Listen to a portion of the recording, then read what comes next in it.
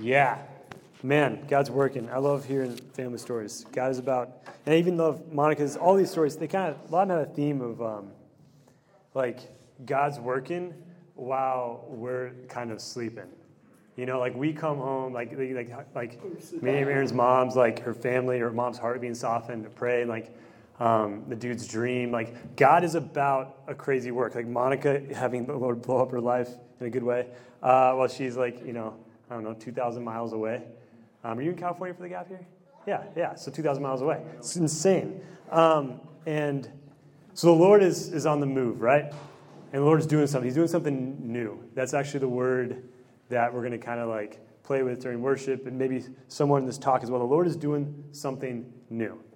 And you kind of have to have the eyes to see it, because it's actually really easy for us to kind of go into like blinders mode and just be like, yeah, John, new semester, get it, cool. But what if he's about something new that like the eyes of our heart can only kind of start to sort of see?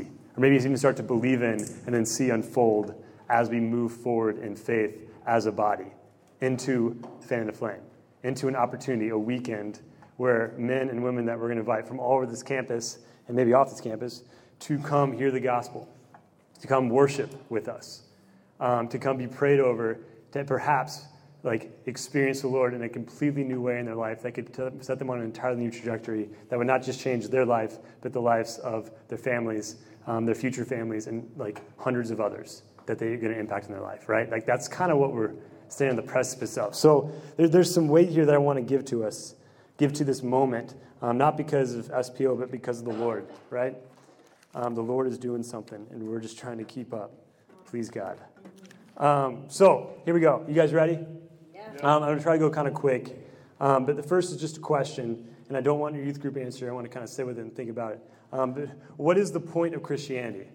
Pause. Think. Okay. What is the point of Christianity? Probably something pop in your head at first, but keep thinking a little bit. What is the point of Christianity? And it's not just like necessarily one perfect answer, but there's probably an arena. You could be wrong here, but you're probably right, I'll say. But what is the point of Christianity? Okay, give me a couple. What do you got? I scared you by off. To know God. That's pretty close to the bullseye, yeah. To know, love, and serve God. To know, love, and serve. Oh. You know, yeah, that's good. Yeah, no. Open up the gates of heaven. Open up the gates of heaven, yeah. Jesus, yes. To bring us back to the Father. Bring us back to the Father, amen. Yep. What we got? Maybe those are all part. Is that encapsulated at all? Yes. The cross. The cross. Yep. Salvation. Yeah. It's really good. That's good. We can keep going. You know, well, I guess it's interesting what wasn't said. What you guys didn't say was a value system. Or like, you didn't say first moral principles. You didn't first say, it's some life ideas. You didn't say it's good teaching.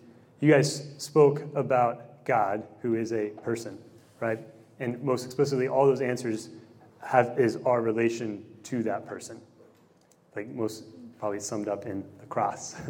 That is who God is and what he says about us, right? Like God is love, that we're wrapped up in love. So the whole idea of Christianity, it gets a bad rap these days, right? You go on campus, you ask people that question, you might get some cool answers. Maybe it's a cool idea for next Wednesday. Ask people like, well, hey, what do you think the point of Christianity is? You know, just something to throw out there. It might be eye-opening and actually maybe helpful for other people to think about. But what is the point of Christianity? So the kicker of Christianity is that it's about a person, a God who is a person who can be known. And that's what you're all insinuating. That's what you all know because you're sitting here. Congratulations. Great. Awesome. Good. But someone does not become a strong Christian, someone does not become a Christian primarily because, they see like a lifestyle that works. Or they see some cool ideas. They're like, oh yeah, I want to hop on that. They become a Christian like concretely in the long term because they've encountered a person, right? You guys track with me here? Like they know Jesus Christ. They know who God is and what he says about him. And not just in like a head knowledge. Head knowledge can be there, but there's going to be some kind of heart movement, right? There's going to be some kind of experience. And we're going to use the word experience. I'll define it later, but keep that word on your paper somewhere. So this is a great quote. It's from a book I was reading. It says, much of the reason people today do not understand the importance of Christ is that they do not know him. Much of the reason people today do not understand the importance of Christ today is that they just don't know him.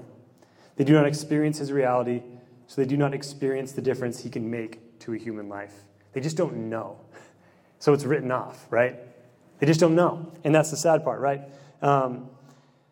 So Paul hits on this, the knowledge of God. And I like how that was the first thing said, because Paul talks about it pretty explicitly and in beautiful language.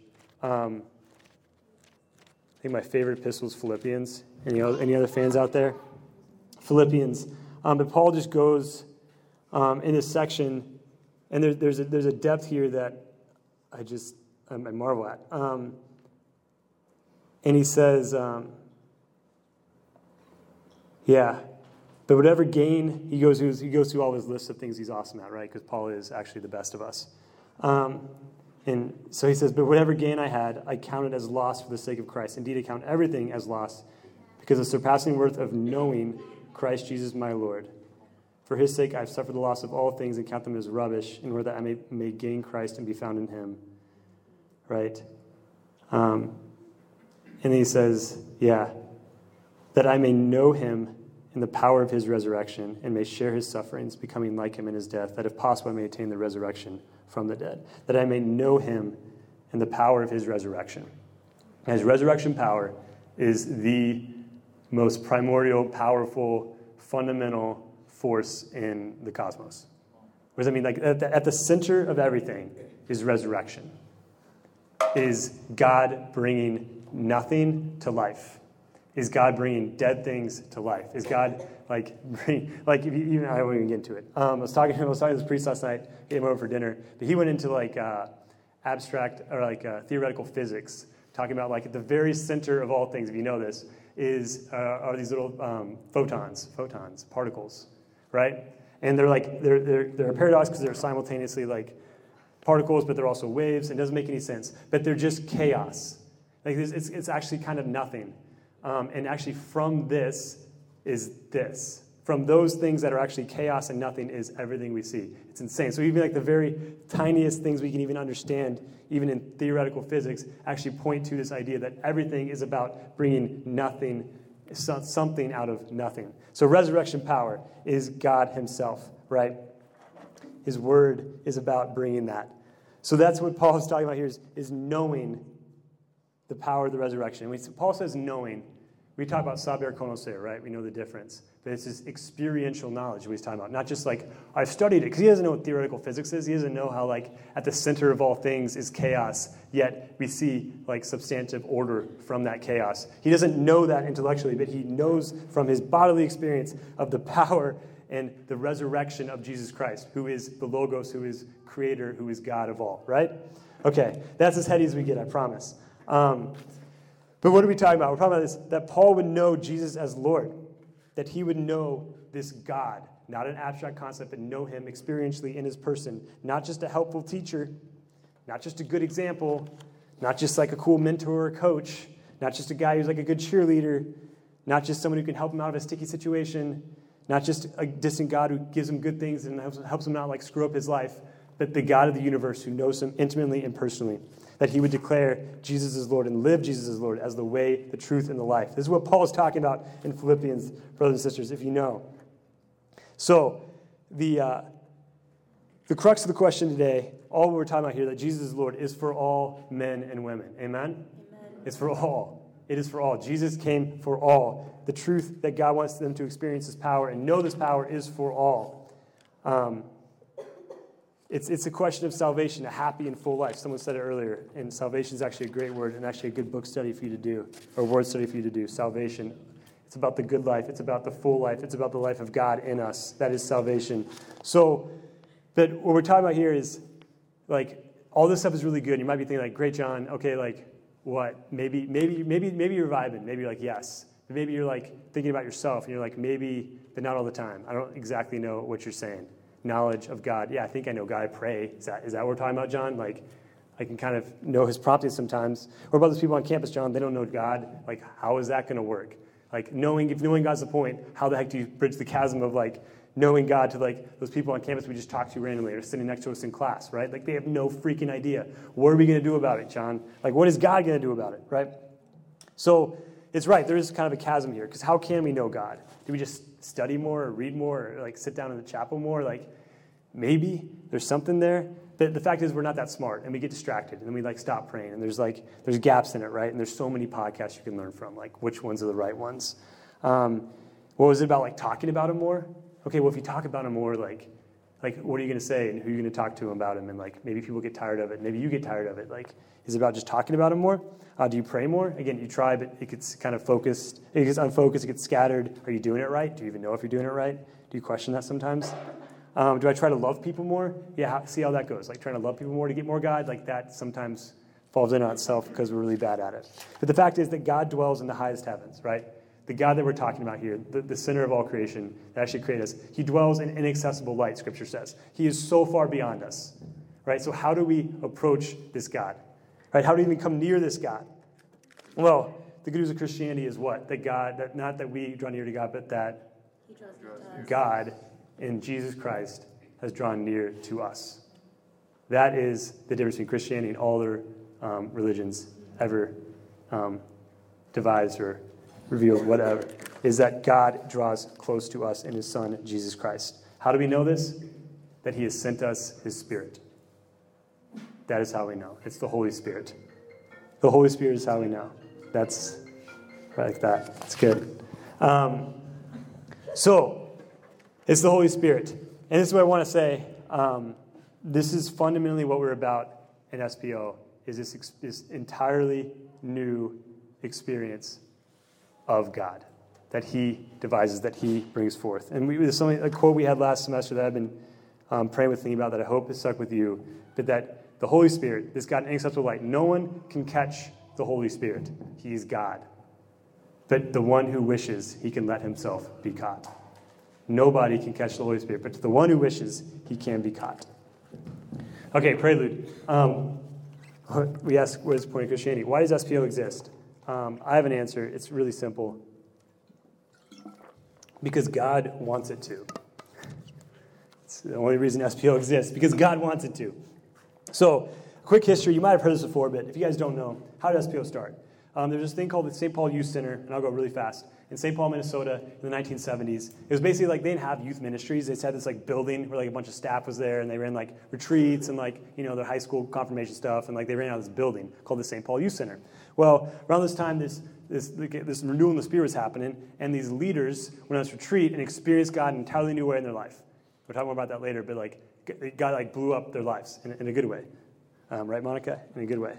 And what happened there, they had a line at the time that was, for too long we've been telling people good advice, and what they really need is the good news. You could say there was this charismatic renewal, this good news, like the gospel good news hitting their hearts in a new way that brought this explosion and this fruitfulness and this newness to their lives in a completely unexpected and powerful way. And what happened there, all these young people got like lit up, is they started like being like, man, we need to like actually like live life together. There was this like kind of idea of like the people of God, this community aspect. They started like being like, we got to tell other people. So they started like, when they weren't in school, in the summers, they would get in these vans, and they would drive off to all these like random places around Minnesota and the surrounding area and run these retreats, which was the beginning of Net Ministries.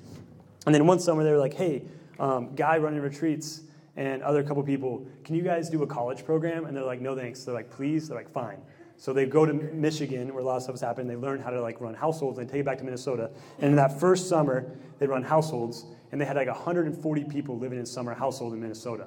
And their summer household was way more intense than ours. They had like 5 days a week, like well 7 days. They had like morning prayer every morning, and they would have like dinners every night, and they had like stuff planned in the evenings, like all these formation talks. It was crazy intense. Father Gabriel will tell you about it if you ask him. He was part of those early houses in the CFRs. But there was like crazy stuff happening, and the Lord, like Holy Spirit, was moving and exploding. And there's 2 foundational scripture verses this time. Psalm 127, unless the Lord builds the house, those who build labor in vain. So there's this fundamental awareness that we aren't doing this. This is a wave of the Spirit that we are obedient to, that God is doing in our midst. That we say, yes, Lord, I'm here for it. Pour gas. And then John 15:5, I am the vine, you are the branches. This is Jesus talking, right? He who abides in me and I in him, he it is that bears much fruit, for apart from me, you can do nothing.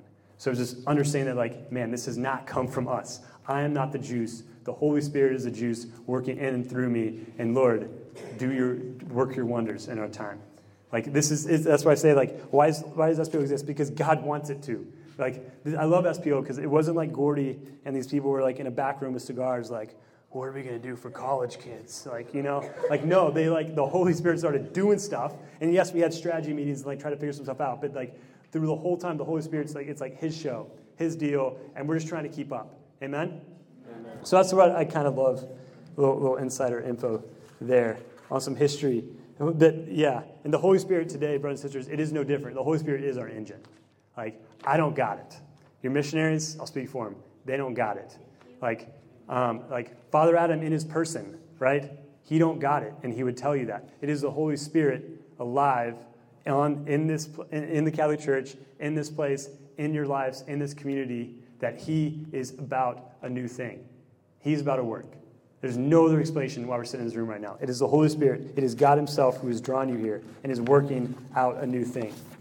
Like, gosh, I have so much more to say. We'll keep going. And so what does that mean? That means this goes nowhere without the Holy Spirit. We're so dependent on God and his love and his promptings and his work. So at the very heart of SPO, I alluded to this earlier, but at the heart of SPO is the gift of a new way of relating to God. At the very beginning, I spoke about it in that kind of retreat, that experience that people's lives getting wrecked in a good way, was this new way of relating to God. And it wasn't something that they thought of. It wasn't something they initiated. It was something that God did in them and through them. He brought about a new way of relating to them. Who here has experienced God in a way that they would call liberating or expanding in their life? Amen. Praise God. Proclaim that. So God has been accomplishing this work in many ways through SPL, in many ways throughout the entire church. And one specific way that this can happen, not the only way, one way it does happen is in something we like to call renewal in the Holy Spirit, or baptism in the Holy Spirit if you prefer that. But renewal in the Holy Spirit is a more broad, inclusive term that is easier to use. Renewal in the Holy Spirit. Baptism gets you get sacramental theology in it, but it works. So what is renewal in the Holy Spirit? So renewal in the Holy Spirit. This is fan to flame. This is the crux of it. This is what we're going to start with. So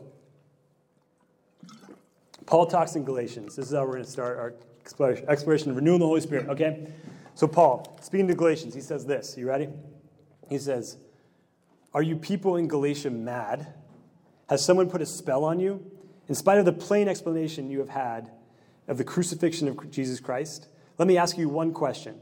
Was it because you practiced the law that you received the Spirit, or because you believed what was preached to you? Are you foolish enough to end in outward observances that you began in the Spirit? Have all the favors you received been wasted? And if this were so, they would most certainly have been wasted. Does God give you the Spirit freely and work miracles among you because you practiced the law, or because you believed what was preached to you?"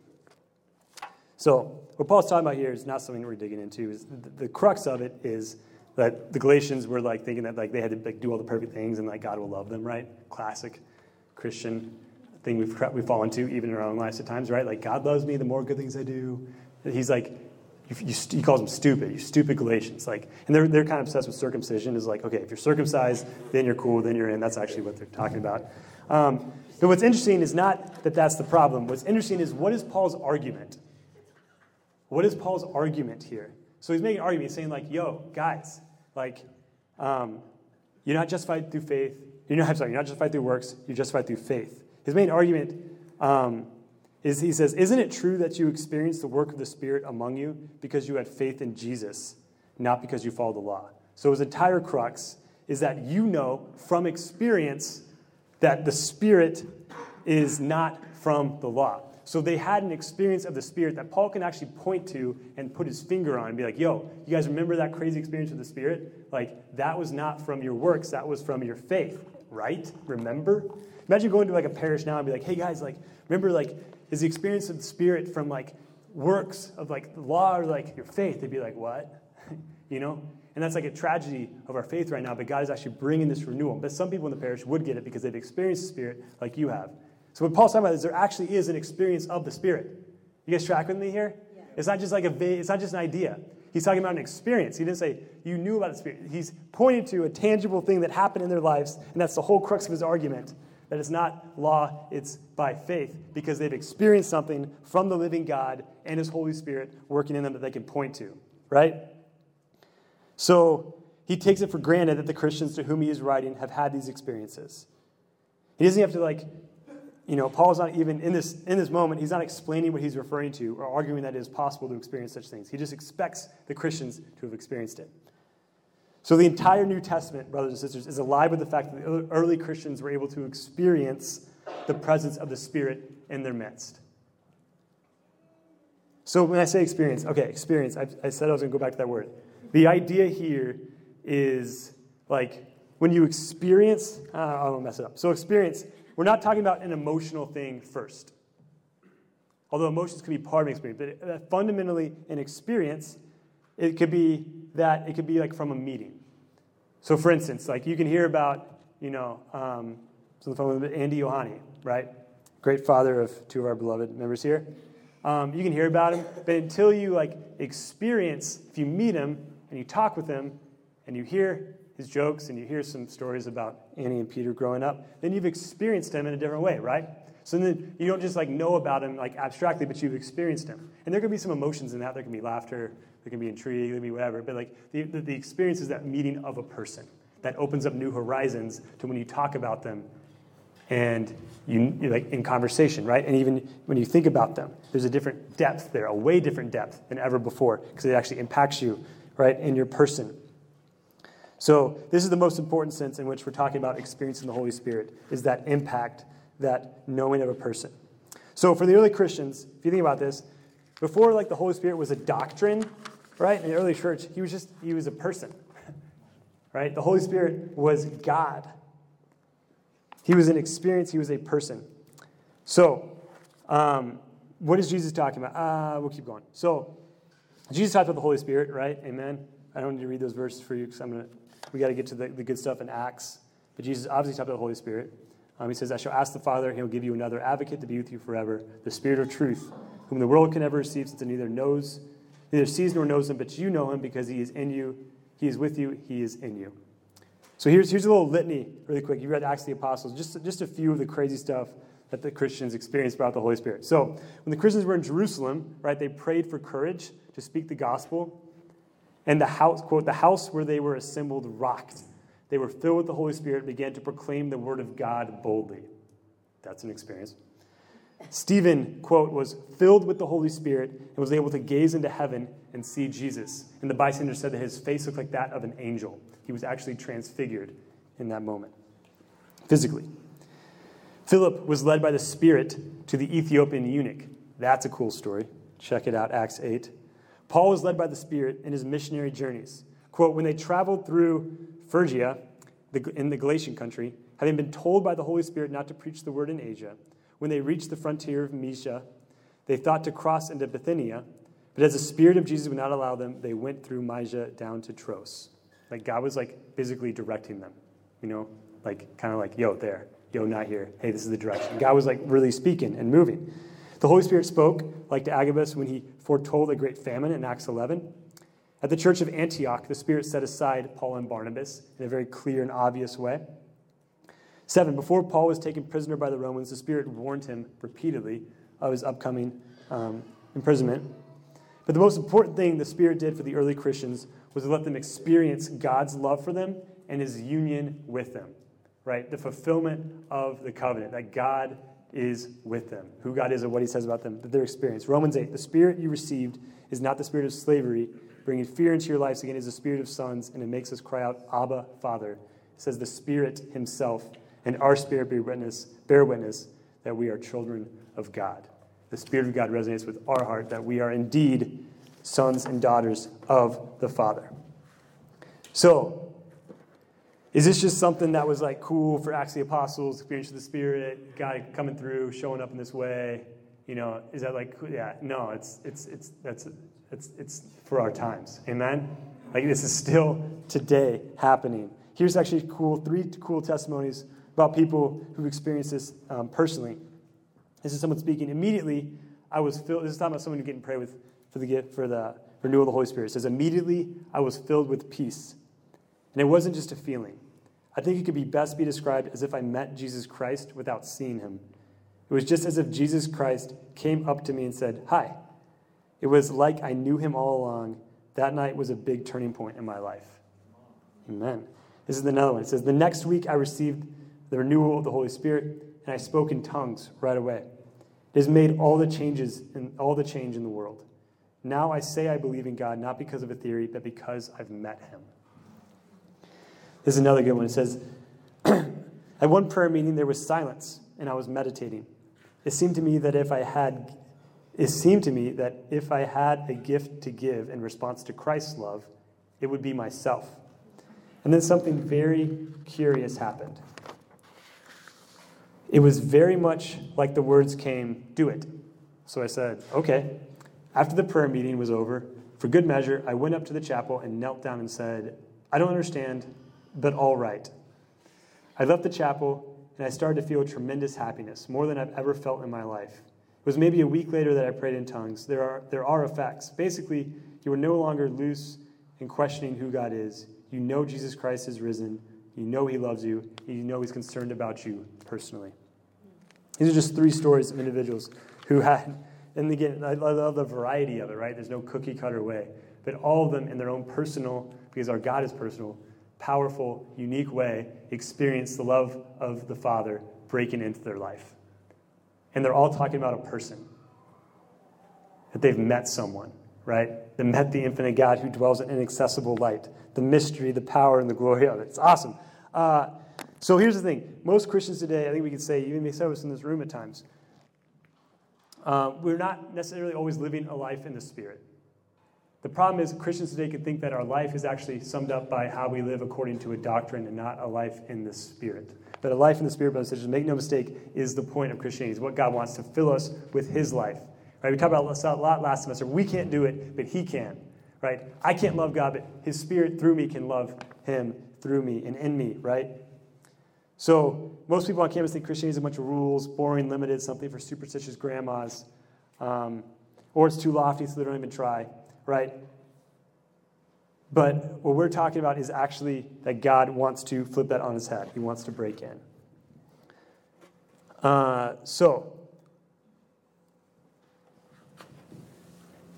there's probably a lot of good people we know too who are going to come on Fan to Flame. And they might be just really good people who've been maybe they grew up and going to Catholic school. Maybe they've just come to college and gone to church every Sunday and been involved every week. But they've never actually had this contact with God. They never actually had this experience of knowing who God is and what he says about him in their person. Right? And that's a tremendous, powerful moment that actually unlocks something powerful in their life. So life in the Spirit. What are some effects? What are some things? What are some fruits that we can talk about? Well, first off, it's people that can know by experience that the Holy Spirit is with them. Right? Some effects can be they can begin to praise God and worship him with new freedom. They can experience Scripture coming alive. The Christian doctrine can start to make sense. There can be a cohesion, I understand why it's not cool to have sex before you're married, because it's sacrificing a gift of love and a gift of myself that's reserved for one person because God made marriage holy. It's it just stuff starts clicking like that. Where before it's it doesn't make sense. They experience a new ability to talk to other people about Christ. It's just natural to talk to people about things that you love or people that you love. And the love of Christ is in your heart. So you just talk to people about Jesus naturally, like he's a friend. Right? They experience a deeper peace and joy. They experience a new understanding of community life. Maybe something that Monica was testifying to, be part of a people. They are drawn to being part of a people and being formed in the body of Christ. They experience the Holy Spirit leading the community in worship, being guided by the Spirit, being taught by the Spirit. So this is life in the Spirit. These are the fruits. And the fruits we know in Scripture too are love, joy, peace, patience, kindness, goodness, gentleness, and self-control. Right? Those are the fruits of the Spirit. Those are the things we can expect to see. What is all this? What all this is guys, it's the stirring up of our graces from baptism and confirmation. And I won't get too sacramental. That's probably another talk. But I do want to tie this into the sacraments because it's not something like magic outside of the church and how the church operates and how God has given us structures. And one, God can actually work outside the church. But he has given us the church and we love the church, so we operate in obedience to it. But God is bigger. But I'll say he operates in the sacraments oftentimes, right? Because he is pleased to, and he's given this to us as visible, tangible signs. So baptism, we are cleansed of original sin, adopted as sons and daughters of God, and given all the graces to live a powerful and effective Christian life. And in confirmation, we are confirmed, sealed with the gift of the Holy Spirit, and given more graces to live our Christian life, who are taught in confirmation. And so oftentimes those graces can kind of be dormant in a person's life. And what we're talking about here is that these graces are stirred up. They become active. When like, we can say it can be a bound sacrament. Kenton Lacey talks about this in another article, maybe not in the book. That a bound sacrament is a sacrament that like has all those things in there, but our yes is not united to it because God won't override our yes. So once our yes is given, it's like it's stirred up and activated and comes alive and explodes in someone's life. Awesome. Like it's the fullness of the Christian life. So here's the thing. SPO is not SPO if we are not faithfully preaching and inviting people to experience this renewal in the Holy Spirit. We're not doing what we're called to do because this is kind of where it started. And it's, again, this is God's work. Like, I didn't make this up. I'm not saying up here because I came up with a way to like fix everything. God started doing something, and I'm just trying to be faithful to what God is doing in his church. I'm like, yeah, Lord, if you want to do that here, I'm about it. And I'll talk about it. And we'll spend an entire night thinking about it. And even like an entire month, invite people to it. And maybe like how that stirs over the rest of our life. And like it can happen in morning prayers, right? Shout out Kevin McBride. Was had a crazy experience in morning prayer one time. And you could call it renewing the Holy Spirit. So,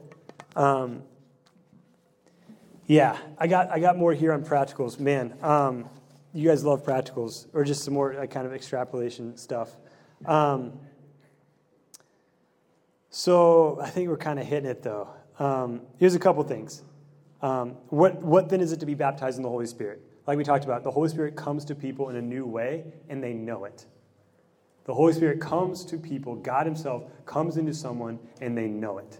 It's unique, but they know it. But there's something more to being renewed and baptized in the Spirit. When people are baptized in the Spirit, the Holy Spirit not only comes in them in a new way, but he also makes a change in them. Just like we talked about, like the Scripture coming alive.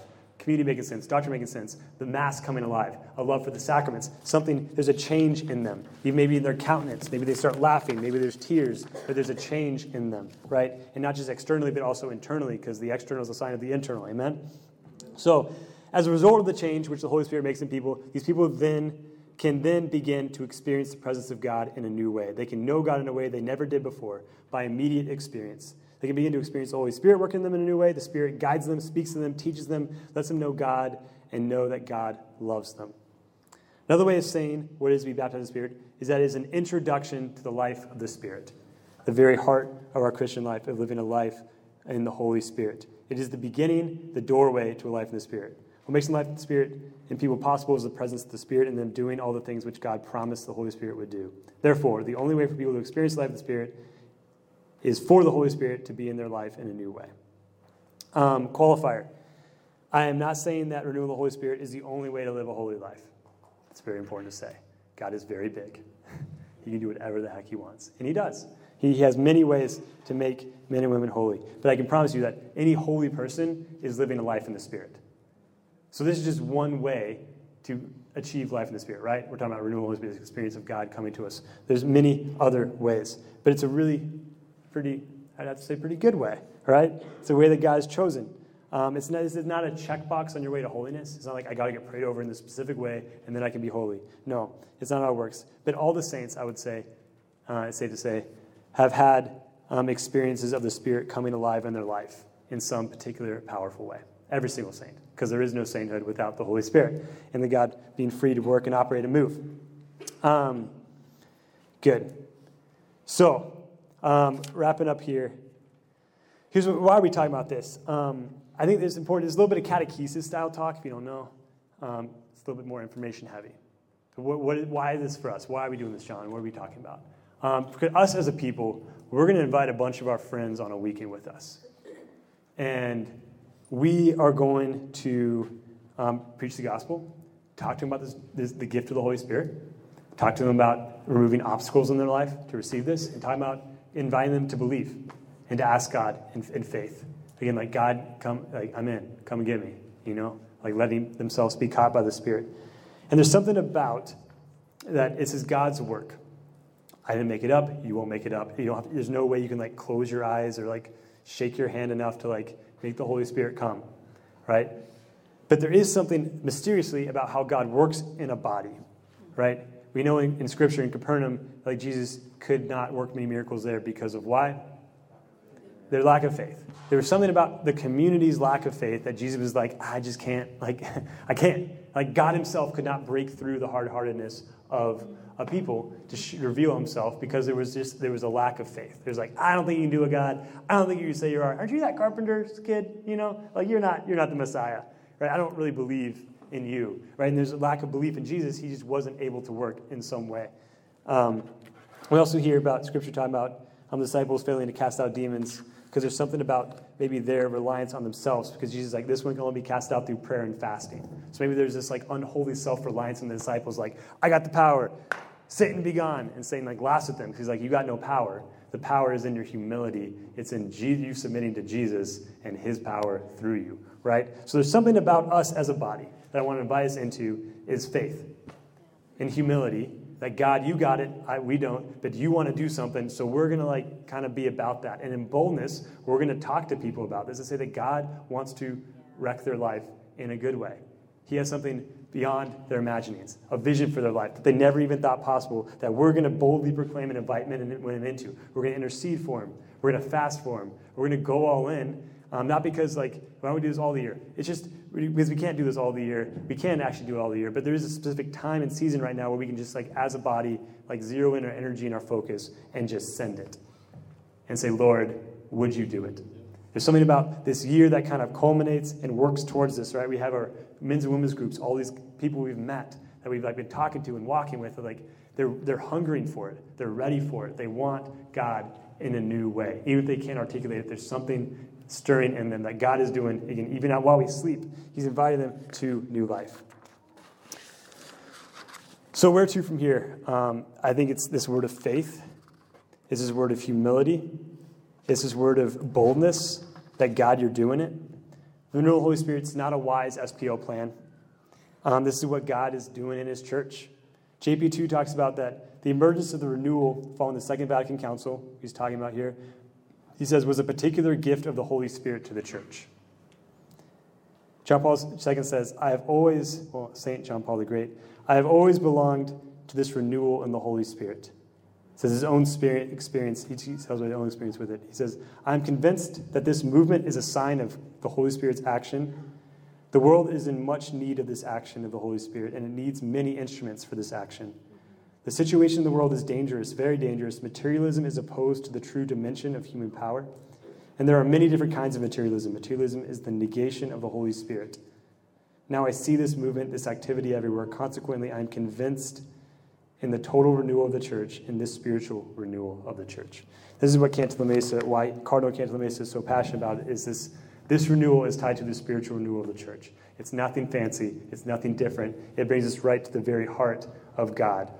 The God who crucified out of love for us and sent us the Spirit to dwell in us. The very love of God would be planted in our hearts, that we would learn how to water it, how to give it life, how to give it room, how to say, yes, Lord, more.